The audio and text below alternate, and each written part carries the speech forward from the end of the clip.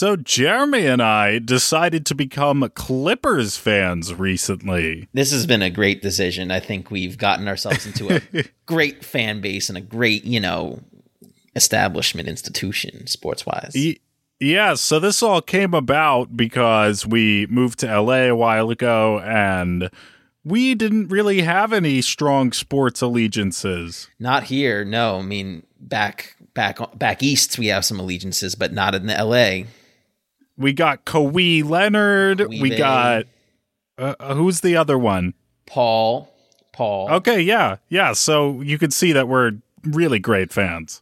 From late June to early August, we took a 14,000-mile cross-country road trip to get away from the world. It brought us to 20 national parks, 33 states, 46 cities, and 43 national monuments, forests, memorials, grasslands, and recreation areas. So in each episode, we'll outline one of our stops, talk about the history of the place, our impressions, and a piece of dark history tea associated with it. It's gonna be dramatic, scandalous, dare I say captivatingly funny, and hopefully it inspires your next trip in the United States. This is Road Boys with Jeremy and Jacob.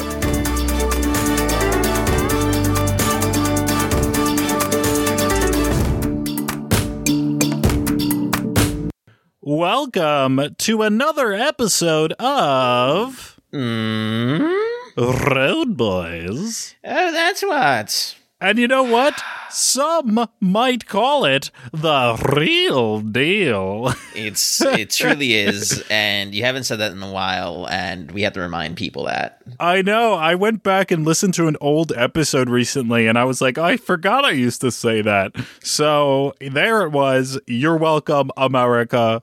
It didn't go anywhere. It's always been the real deal, and I still cannot roll my R's. You're goddamn right. And this week, what did we do this week? Let's think about it. Oh, go ahead.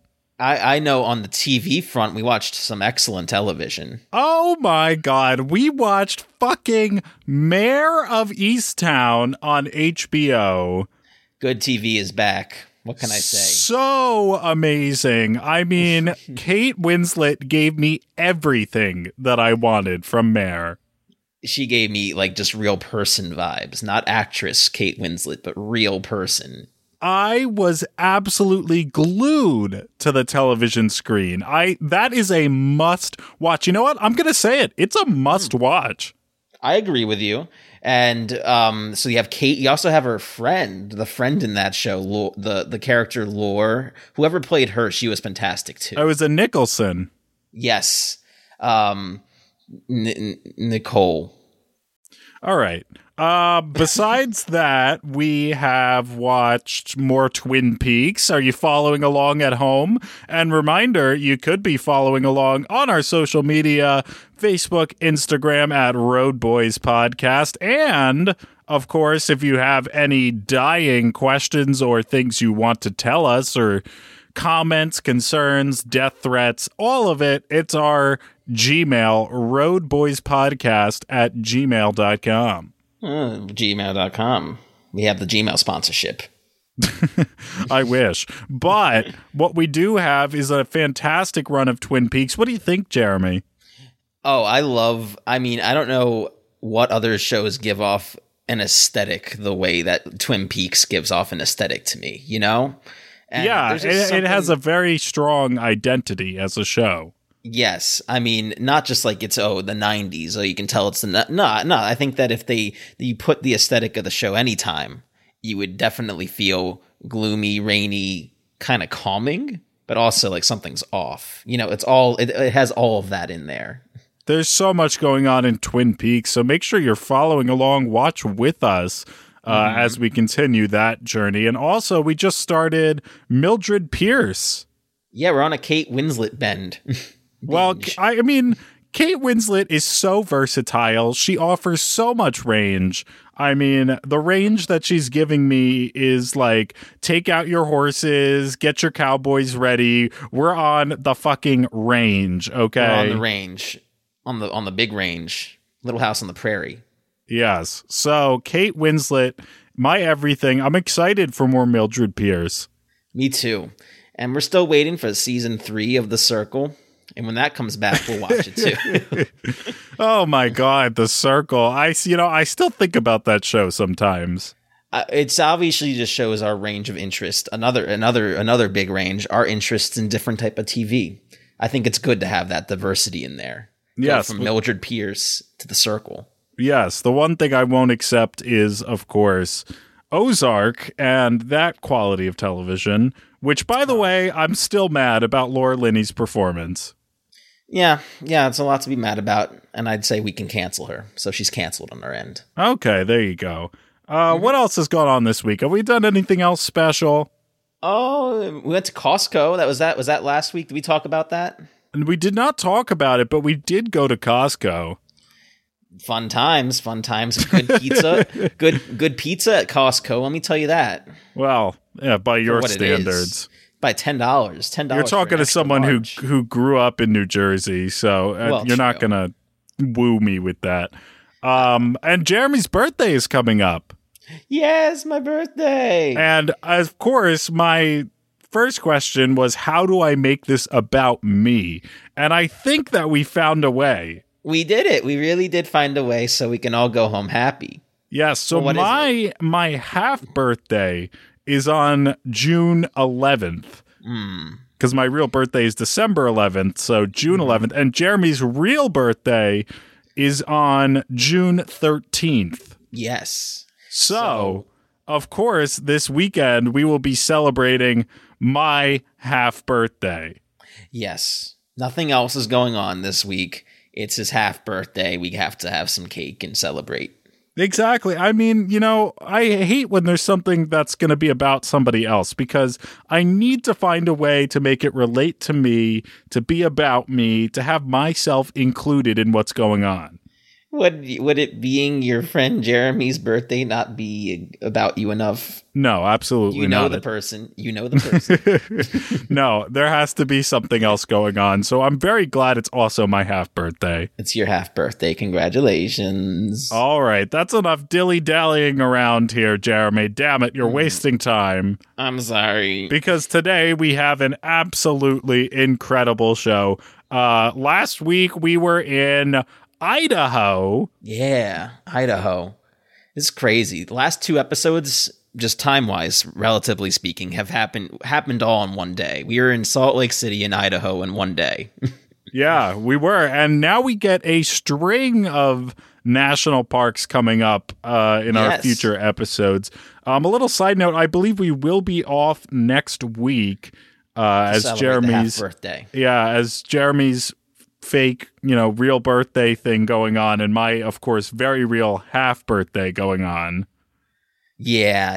It'll take a little break, but we're still gonna be making content for you. We're not gonna take that much time off, just the week. Yeah, so then the week after we'll be back with another episode, and season 2 will be rolling on. So in that vein, from Idaho, we went to Jeremy. We went to the Grand Tetons, the national park, and also connected to it, its gateway town, Jackson, Wyoming. So Jackson, Wyoming, and Grand Teton National Park. Grand Teton's a park that I loved. I thought it was so beautiful. It's so high up there in my ranking. Of course, you can never forget Yosemite, but I mean, coming back. So not just the West Coast, but just the middle of the country. You're talking about the Rockies. You're talking about Grand Teton and the other ones. I say Grand Teton's ranks really high up there for me. Yeah, so tell us a little bit about Grand Tetons. What can we expect from this episode? Well, we have a history. Can you believe it? Believe it or not, life in the Tetons does date further back than before Quentin Tarantino showed up with Christoph Waltz and Jamie Foxx to film Django Unchained. I thought they built them for Django. No, they were there, but I'm pretty sure Quentin was. You can say that he discovered it. 2012. No one knew about the Grand Tetons back then. All right, well there you go. But that isn't just the only thing. It should make it a brief history. Make it very brief. But I was able to dig up a little bit more than just that.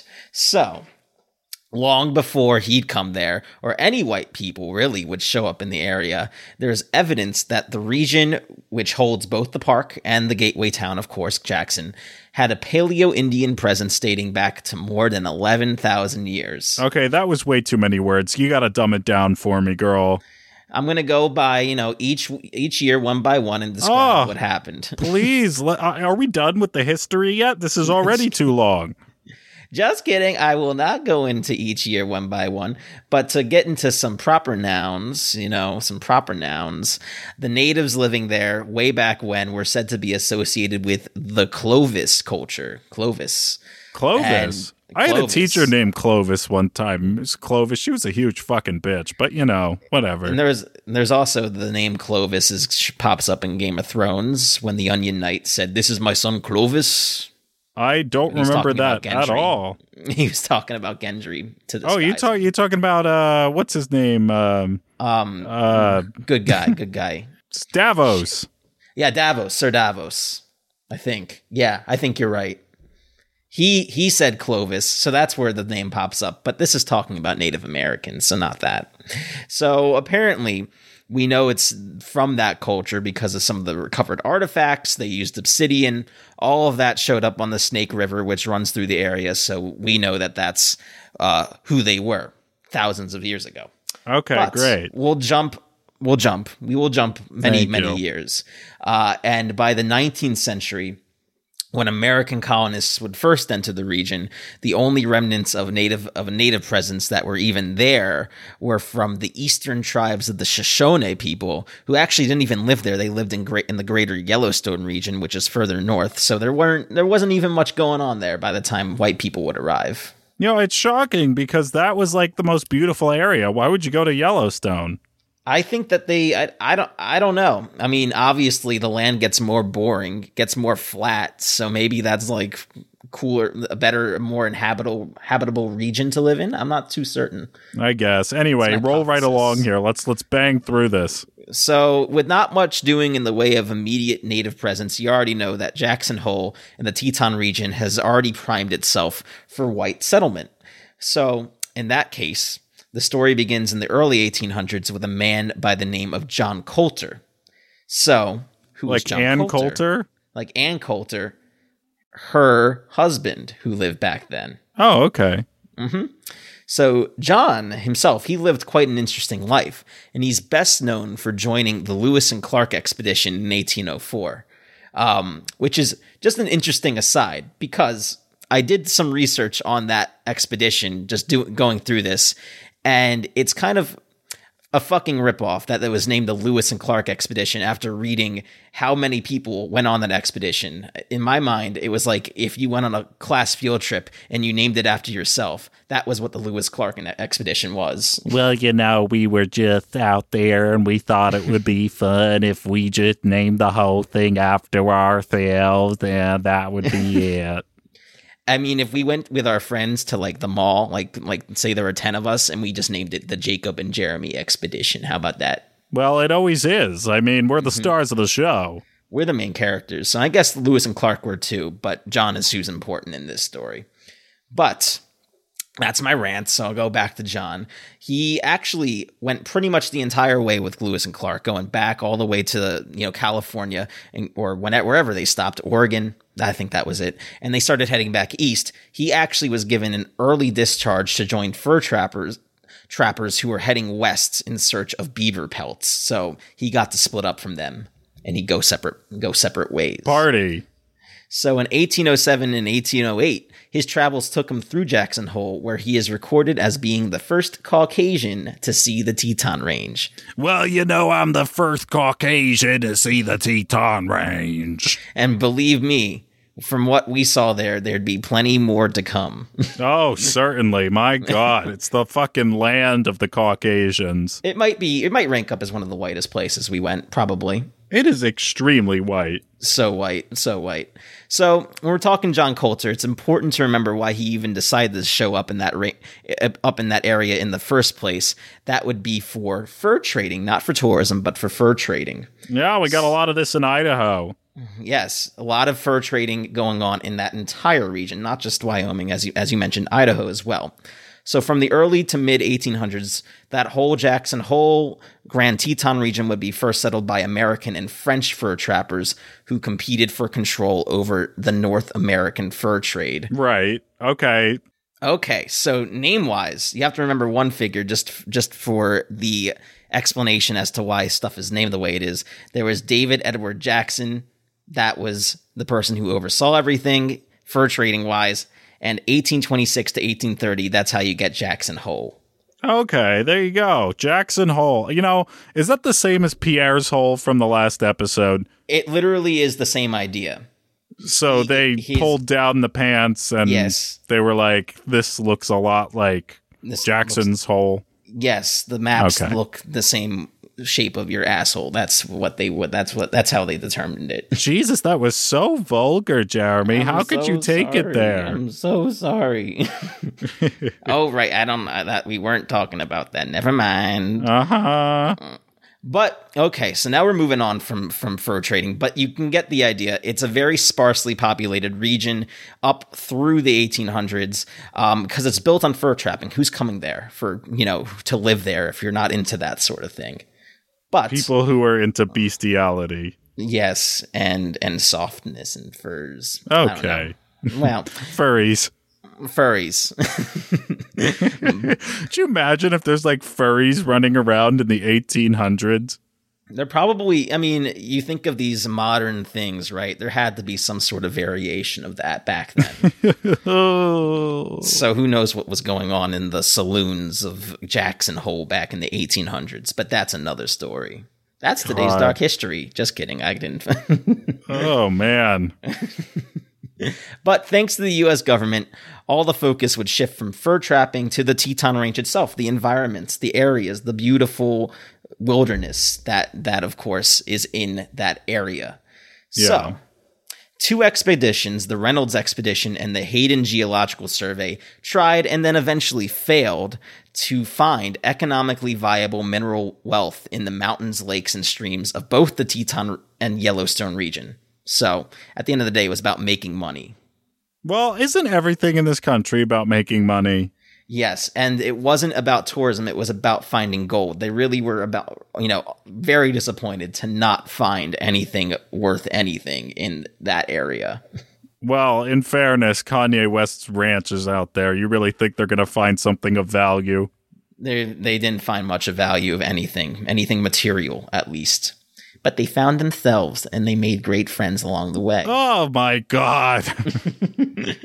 Well, that was that for those expeditions. They were like, "Oh shit, we're not making any money in material out here." So by the 1920s, though, people were like, "Oh, this place is pretty cool. It's pretty all right, just spend some time, relax." So they built some roads to accommodate vehicle traffic, and tourism in the area, of course, took off. It was bound to happen eventually.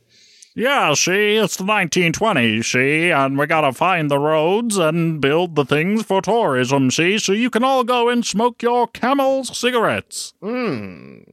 Yes, and letting all the, the 9-year-olds drive the Model Ts and everything. All that was happening back then. All of it.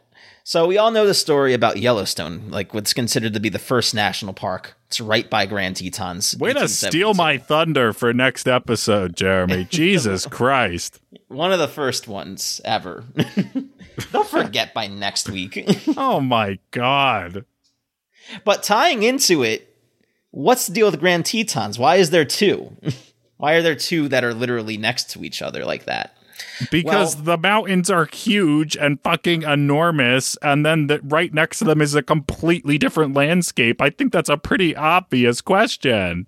Not really, because there was a lot of plans to actually expand Yellowstone and make it part of make what Grand Tetons would be a national park, but that didn't happen, and there was a bunch of different other potential plans to make dams in the area, and that honestly pissed a bunch of people off, made them very scared. And it wasn't until 1929, after warding off these plans to build a dam and having this Yellowstone plan fail, when Calvin Coolidge would sign an executive order establishing 96,000 acre region for Grand Teton National Park. All right. The interesting thing is that John Rockefeller would play a vital role in also further expanding the Grand Teton National Park further, because he bought up tens of thousands of acres of land that he would then just turn over the national park pretty much for free. From what I've read, and eventually the park did expand an extra 200,000 acres because of the preservation efforts. Thank God for the Rockefellers. Well, that's the first time anyone's ever said that sentence. I mean, that has to be the one lone thing that he has ever done that's like for the good of human society. I mean, yeah. I mean, we were driving. There's a lot of things named after the Rockefellers there. It's very interesting to see. And of course, maybe that money just stayed in that area because honestly, Jackson, Wyoming itself is very, I don't know, just felt very bougie, very white. So his impact is still there. You can feel it. Well, I mean, I didn't get any of that, but if you say so, anyway. But, that's pretty much it. That's Grand Teton National Park. It's one of the 10 most visited national parks in the U.S., and I'd say it's for a good reason. It was so beautiful. Yeah, it is a lovely, lovely place. I really liked how jarring the mountains are there. They're very severe. Yes, I was going to say severe, too. That they really come out of the ground more so than like I'd say the Rockies even those are big. It's very much like Serena Chacha's makeup. Like the contour of those mountains is extremely severe. It just comes out of the face. Yeah. It just really pops.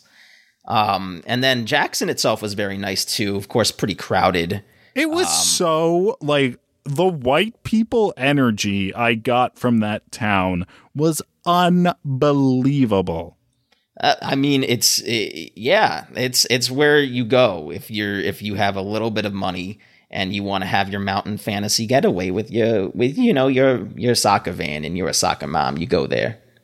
Sure, I think I don't know. Like it seemed very much like a white people place to me, which I didn't love about the vibe.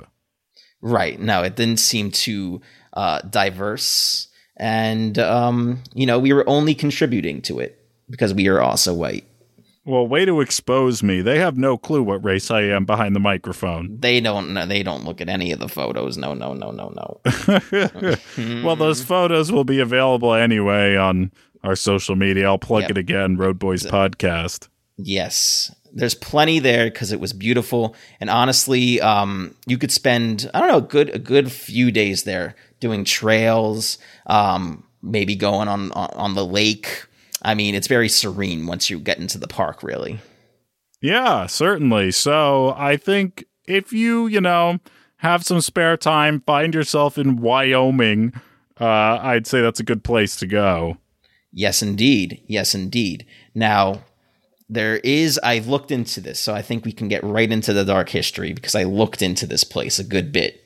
I really scoured it for anything bad that has happened in Jackson, Wyoming. Certainly. Or of course, the Grand Tetons themselves.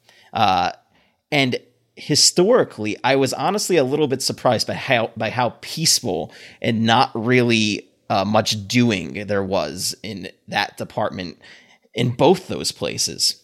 So doesn't surprise me. I mean, it's a pretty boring place. I don't know. It's the Wild West. Who knows what kind of happened out there? But Nothing. So you have, I don't know. So you have your history of cattle thieves. That's was brought up repeatedly in the articles that I read from cattle thieves. And then beyond that, there wasn't too much more. So you have this one little spot called Dead Man's Bar off the Snake River. The reason why it's named Dead Man's Bar, short story, 4 gold prospectors were there, and one of them killed all 3 in self-defense because greed and money in gold. But that's a good idea. I mean, that's what I would do. That's that, though. I mean, that's, of course, what anyone would do. So it makes it, is it really dark history worthy for the week? I don't know. So, all right, what did you find? God. Instead, we'll talk about a Wyoming-based dark history, which will feature the town of Jackson for a short part of it. It's a story that's been given plenty of screen time in movies and television. This is the saga of one of Wyoming's most famous outlaws, Robert Leroy Parker. And if you don't know who that is, you're going to know pretty soon. Okay. What movies and TV? Well, I don't want to give his. Well, the name is, it's a different name than Robert Leroy Parker, so I don't want to give that away. I'll get to it in a second. Oh my God! Come on, the suspense is killing me. Oh, you'll see. It happens pretty soon. All right, get into it. Born in 1866 to Maxie and Anne Gillies Parker, the first of their 13 children. So, God, that's a huge family. Robert, who goes by Roy, suffered through years of hardship with his family, which struggled to get by financially. So, in 1879, the Parkers would move to a homestead in Circleville, Utah, where Roy would meet a local ranch hand named Mike Cassidy. So, okay, we're getting there. It sounds like one of those prank names. I don't know why. It's almost like Mike Hunt, Yes, Mike Cassidy. Mike Cassidy. Can you say Mike Hunt for me, please? Mike Hunt. Can you say it quickly? Mike Hunt. Can you say it quicker than that? Mike Hunt. One more time. M. Hunt. Oh my God! It's just Mike Hunt, all right? Mike Hunt. Okay, well there you go. I guess that's one way you could say it.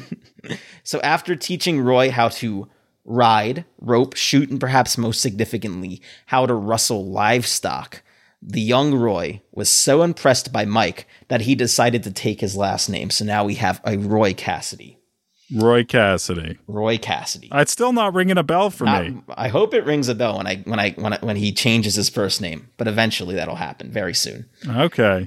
By the time he was 18, Roy left home and made his way to the Wyoming territory, where he would then hone his cattle rustling skills.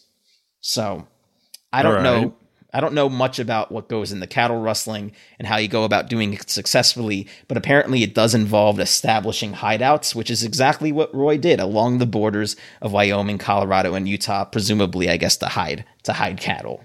What is this, the Brokeback Mountain story? Yeah, he's doing it all by himself out there. Wyoming, Colorado, Utah.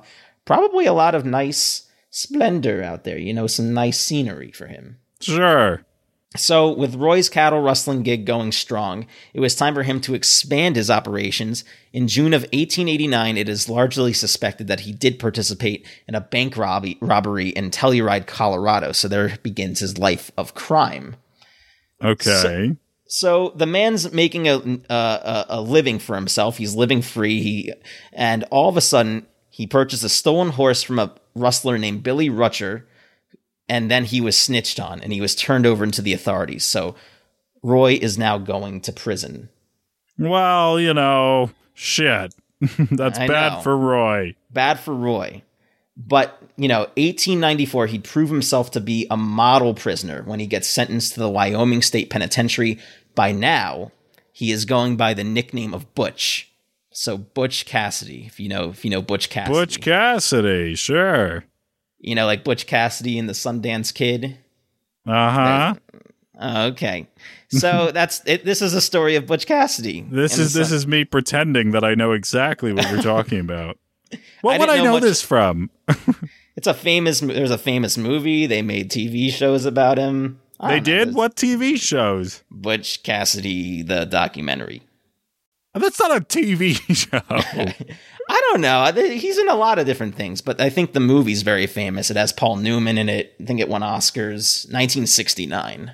Oh, okay. Yeah, I skipped that year on my cinematic viewing. Okay. Well, this is his story, Butch Cassidy. So he starts his sentence in Wyoming State Penitentiary, but he conducts himself as a model prisoner. So his behavior, apparently, and his intelligence and charisma, impressed Judge Jesse Knight so well, the authorities began to see Roy not as like a nice guy, but as a threat because he was so smart. But despite their suspicions, Judge Jesse Knight organized the early release and a pardon for Butch, which was signed by William Richards, the governor of Wyoming. Oh my goodness, he got the governor on his case. How did he do that? I don't know. Well, the judge obviously knew Butch, and then I think the governor the governor had nothing to do. He was the governor of Wyoming in the 1800s. So maybe that's true. There was nothing going on in Wyoming then. So, yes, he gets the attention of the governor, but I guess that's maybe not too much of a feat in that case. So, releasing Butch Cassidy from prison turned out to be a big mistake, because this is really what launches him into folklore and his legend. Big mistake. Huge. And guess what? He was never dealt with. So, in the months following his release, he formed a gang known as the Cassidy Gang, or the Wild Bunch, and in the process, he became one of the most successful robbers in his era. So, he's just stealing all this shit. He's making out like a bandit, which he is. Well, the governor must have felt fucking stupid after that. Oh, yeah. So many people did. And, this is the open land. So, no one's, able to catch him. He's just chilling wherever. He can move freely and nothing's stopping him. So, he makes a bunch of friends with ranchers by paying off their mortgage. And his gang used hideouts that they basically paid off the ranchers for all over Arizona, Utah, Wyoming, even South Dakota to plan their robberies and safeguard their earnings. So they just have all these places to hide. Yeah, why haven't they made a modern movie about this? I don't know. I feel like Butch Cassidy and a Sundance Kid, that's definitely a movie that can certainly be remade. If they're going to be remaking West Side Story, why not? This one? I want to see Laura Dern as Butch Cassidy. That would be a cool gender bending role for sure for her. She could probably do it well. But yes, that is what they were doing, and maybe we'll see a movie based out of it. So you can find many a story about the Wild Bunch's Wyoming stagecoach robberies, but there was one that really secured Butch Cassidy and his gang a spot in U.S. crime history and made him a legend of the Wild West. That is the Wilcox robbery. Oh, Wilcox. Yeah, it's the Wilcox robbery. I like it because it has the word Cox in it. Yes, it has the word Cox in it. It does. You're very, very funny. Oh, fuck you. It is funny. So, yes, on June 2nd, on a spot near the town of Wilcox, Wyoming, the Wild Gang seized and commandeered a train, forcing it to pull over by a bridge. So, with the train stopped, they blew open a baggage car with just a massive amount of dynamite. It effectively basically made the car a skeleton. It blew the roof off, the sides out, and debris apparently landed 150 yards away. So now what we're going to do here is cause this here massive explosion, all right? Exactly. And then we're going to see what we can get from there. It's going to be the biggest explosion you goddamn eyes have ever seen. It probably would have been, just from the way 150 yards away. That's pretty impressive. 1800s, we're talking about open area. That is impressive. The whole thing must have been a fucking stick of dynamite.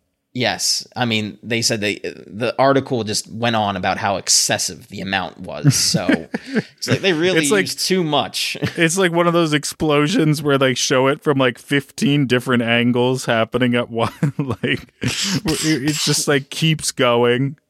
Yes, I'm sure it would have been the way I can think about it is, there's that explosion in El Camino. It's probably like that. If any of our listeners have watched El Camino, think of something like that. That's probably what it looked like. So, despite that massive explosion, though, the $50,000 in gold, cash, and jewelry that the Wild Gang would actually be able to steal all remained intact, and it was in that car that exploded. So it's very lucky that they were able to recover some stuff like that. Oh wow! So they were successful, and importantly, what they stole was meant for the payment of troops in the Spanish-American War. So that would really piss off the fact that it was stolen. It would piss off the governors of Wyoming, Colorado, and Utah, and even President McKinley himself when he heard word about this. William McKinley, our first assassination. Yes, he would be extremely pissed that this stuff was stolen. Now, what's a little bit up in the air is the extent to which Butch himself participated in the Wilcox robbery. If he was there, he left apparently separately from his men, which in hindsight was a really good idea for him.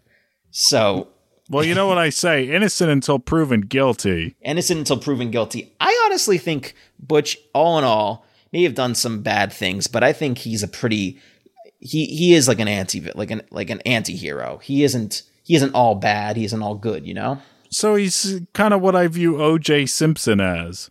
Yes, O.J. and so many other people in history. Not all bad, not all good, you know? But it's sometimes more good in the case of O.J. Yes. O.J.'s the exception there. He's more of the hero. The juice is loose, baby. Juice is loose. He's probably playing golf as we speak right now.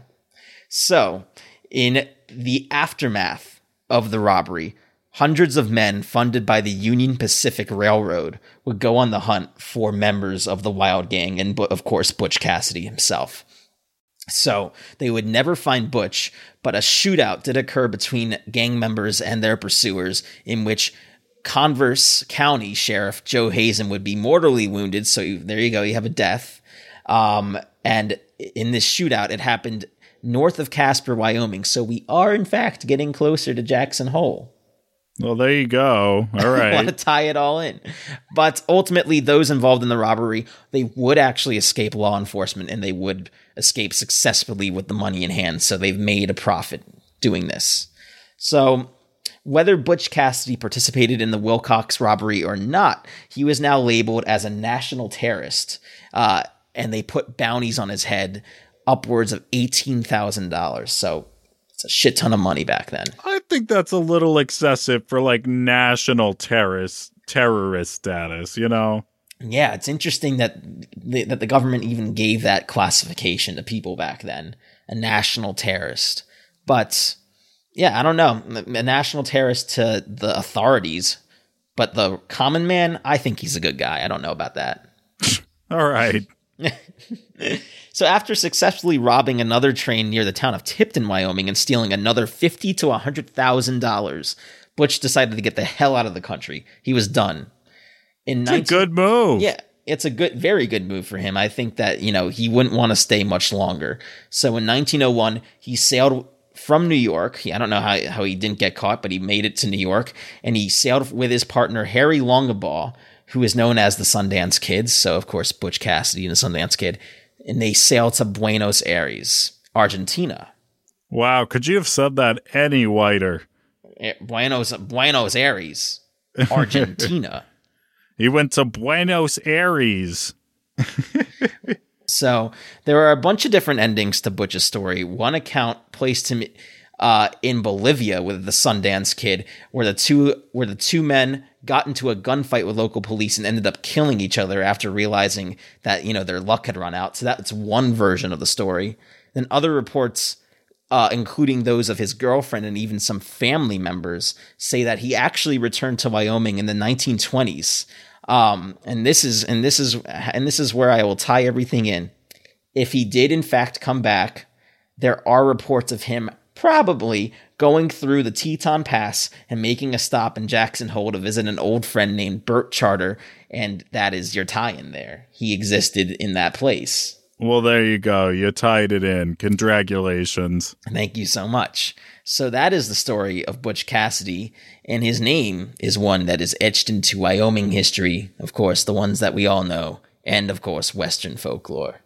And of course, the one I'd never heard of, so there you have it. You don't know Wyoming history? How do you not know your Wyoming history? Oh, jeez. Mm-hmm. All right, that was a good dark history, and that leads us to our fan question of the week, which I have gathered for you. Oh, what did you find? What did you comb through? Well, this week in the inbox, we got one from Suitcase Lover 449, and the question was, What are your favorite types of candy? Oh, good question. What are your favorite types of candy? Well, I think that the value of any candy goes up to me if there's some form of chocolate in it. I don't know. Okay, so most candies. No, so that does eliminate like Skittles or like Smarties. Yeah. But I would say I like chewy, I like creamy, and you know what has all that? Milky Ways. Like maybe dark Milky Ways. Oh my God. Those are the worst ones, Jeremy. I think that those are quite good. I like the uniformity of the flavor. I had them in camp, and I think the affinity for them stuck. You know, every other day, a Milky Way. Oh, that is the worst answer you could have given to that question. That's like saying Milk Duds. Nah, Milk Duds are pretty bad. Milky Ways, though, they are just a delicacy unlike any other, you know. They are terrible. A Snickers is much better than a Milky Way. A Twix is much better than a Milky Way. Twix is good too. All of these things are better than Milky Ways. Twix is good. And then, of course, you got like just regular chocolate bars, which I don't know, like that's their own classification. But I don't know. I like the uniformity there. Well, what's your answer? What would be yours? Oh, I'm a snob. I like Kinder chocolates from Kinder? Europe. Oh, from Europe. You could have said like Toblerone. Oh, I can only do the massive Toblerones from Costco. The hexagons. Yeah, they have like hexagons of like 14 Toblerones in one little container. A septagon. No, I like the Kinder chocolates from Europe. Those are my favorites. The Kinder is quite good. Not like a Milky Way, though. Not nothing. They're much better than your fucking Milky Ways. I can't believe that's your answer.